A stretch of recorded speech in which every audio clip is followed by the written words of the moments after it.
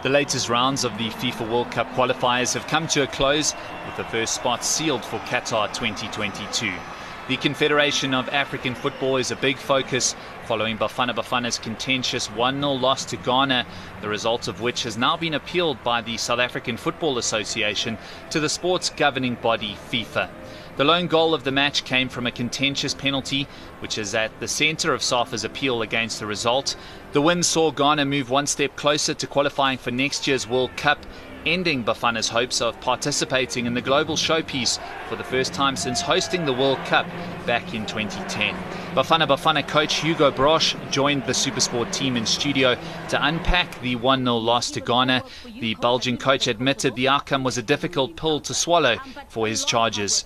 When you see a little bit what we did before, we had one draw and the rest we won before the game of Ghana. So I think that you need to have confidence then, even when you have to go to Ghana. And we had confidence, and I felt that the days before we didn't play such a good game against Zimbabwe, and that was a pity. We were not on our highest level. But in the days after Zimbabwe, I felt that something was growing in the group, and the confidence was there to do a good result in Ghana. Yeah. But yes, you know what happened, and it was very, very difficult for the guys. Brosh also weighed in on his approach to team selection upon taking over the national side earlier this year. The Belgian surprised many by selecting several new faces and believes the approach will stand the national side in good stead in the years to come. When I came here in South Africa, there was a lot of critics. Yeah. There was nothing good. Everything was bad. And then you have to see and evaluate what happened before. And for me, there was something a little bit surprising that there was so much older players in the team. So I think the time was there to rebuild a new team.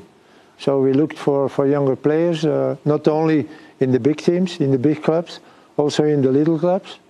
And we have a group now, I think, where is much quality, a little bit less experience, but therefore those qualifiers has been very good for those young group. And I think we can look at the future with optimistic. SAFA, Bafana Bafana and South African football fans at large will know the outcome of FIFA's inquest into Ghana's 1-0 win on November 23. Until then, Ghana progress alongside Algeria, Cameroon, DRC, Egypt, Mali, Morocco, Nigeria, Senegal and Tunisia to round 3 of the CAF FIFA World Cup qualifying campaign. Playing for pride and a bronze medal in the CAF Women's Champions League, Royal Armed Forces clashed against Malabo Kings in the third-place playoff at the 30 June Stadium in Cairo. It took the Moroccan club all of 10 minutes to find their groove in front of goal as Fatima Tagno's fierce attempt found the back of the net, leaving goalkeeper Ruth Sunday a hapless figure on the ground.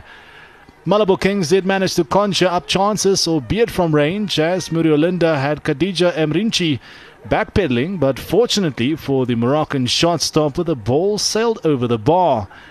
Parity was restored though early in the second half, much to the frustration of Royal Armed Forces, as Brazilian-born defender Carolina de Pereira rose highest inside the area to steer home Muriolinda's cross. The Moroccan-based club should have been a goal up for the second time, as Sunday was forced into a superb double save to deny Ghislaine Chebak first and then Sanam Sudi. The Nigerian shot-stopper went from hero to villain in less than 5 minutes, as a real goalkeeping howler allowed Chebak to tap the ball into an empty net to see Royal Armed Forces back into the lead. Sunday was caught in no man's land for the second time in the match, as Captain Fantastic on the day, Chebak sealed her brace to lead her side to a 3-1 victory in the city capital of Cairo, with the bronze medal heading the way of Royal Armed Forces. It's the CAF Women's Champions League final as Mamelodi Sundowns take on Hazakis in Cairo. Follow it live on your World of Champions.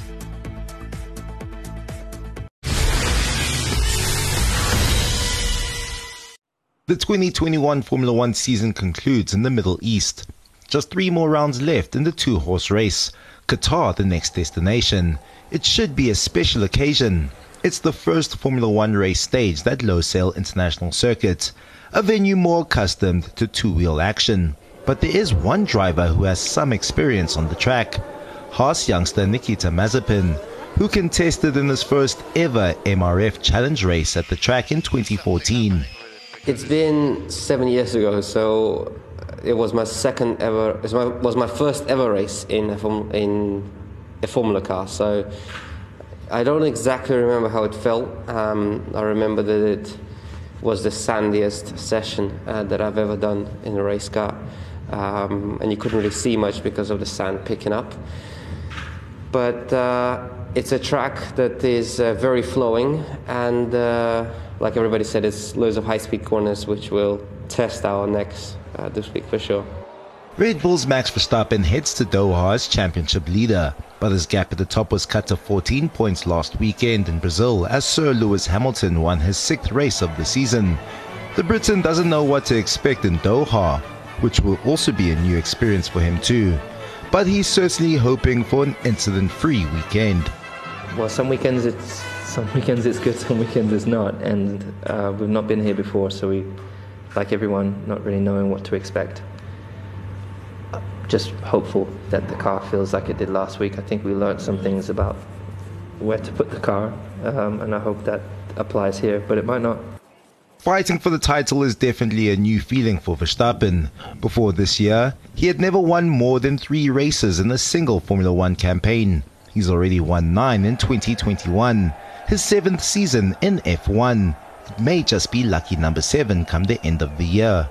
You know, there are sometimes some races where, especially for me last year, where I would be driving in third and I would be on my own, and I knew that there was not much to gain or to lose, so then naturally, of course, the race becomes a bit boring. But now, most of the races, you're really pushing like the whole race flat out, and that is something which it doesn't happen all the time. There is of course tire management and stuff, but now you're constantly like under pressure, or you are the one attacking, right? And I think that's just great, because it's nice to have at least now 2 teams like fighting for a win. And of course, I hope in the future it's going to be more teams, because then it will make it even more exciting. The Qatar Grand Prix is next on the Formula 1 calendar, where every point will be crucial for Lewis Hamilton and Max Verstappen. Catch all the action right here on your World of Champions.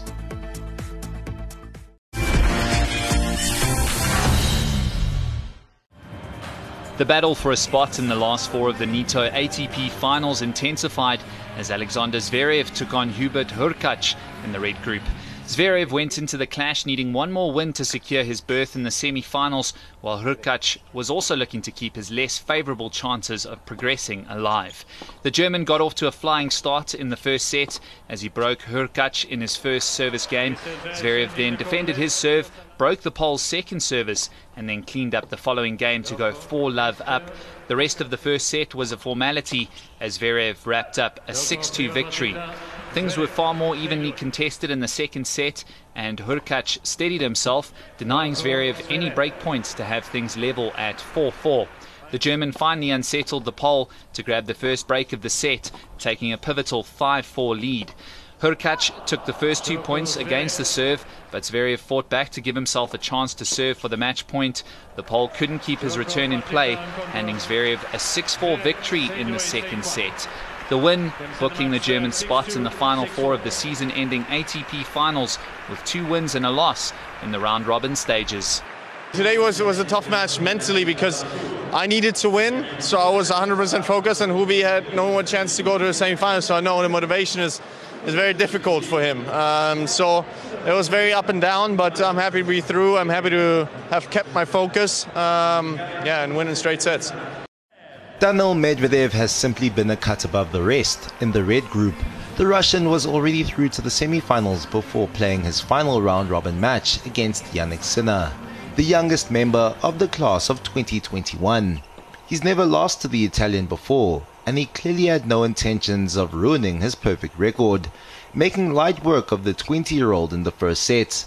The Italian was chasing shadows for the most part, with Medvedev in complete control, dictating the pace and tempo, winning the set in just 24 minutes, without a blemish, 6-love. The second set saw a different Sinner, a lot more competitive, way more clinical. he still struggled to keep Medvedev quiet. The first set was a breeze for the Russian. The second set was anything but. It went down to a tiebreaker where Sinner managed to restore parity, forcing a third set. Even if Sinner won the game, it wouldn't be enough to get him into the semi-finals, but given the fact that he's never beaten a player ranked in the top 5, there was still a lot to fight for in Turin. It was an honourable effort, but it was Medvedev, the defending champion, who delivered, winning the tiebreaker this time around to complete the group stages unbeaten.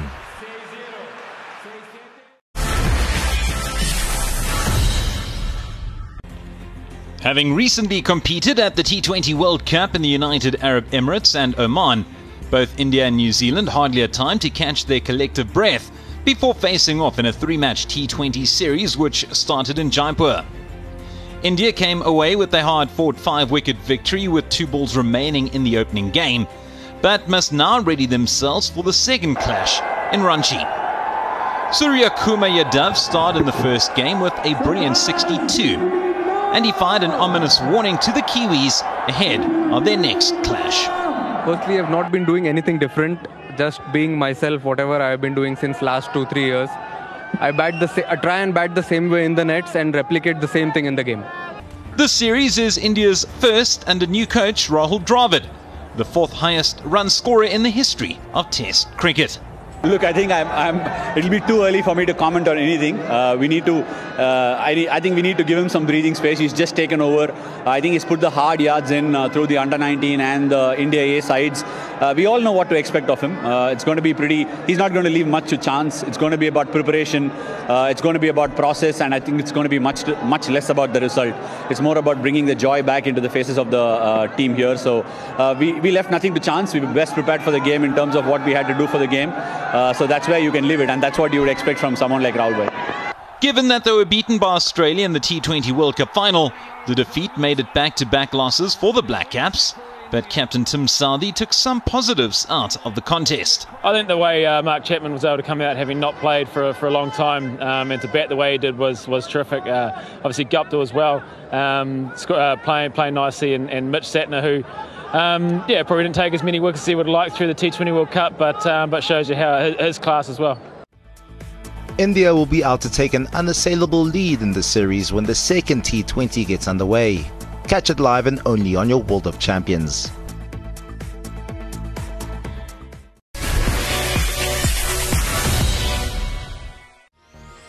The playoff stages of the International Swimming League continued with day 1 of the 3rd playoff game featuring Aqua Centurions, DC Trident, Energy Standard and Toronto Titans.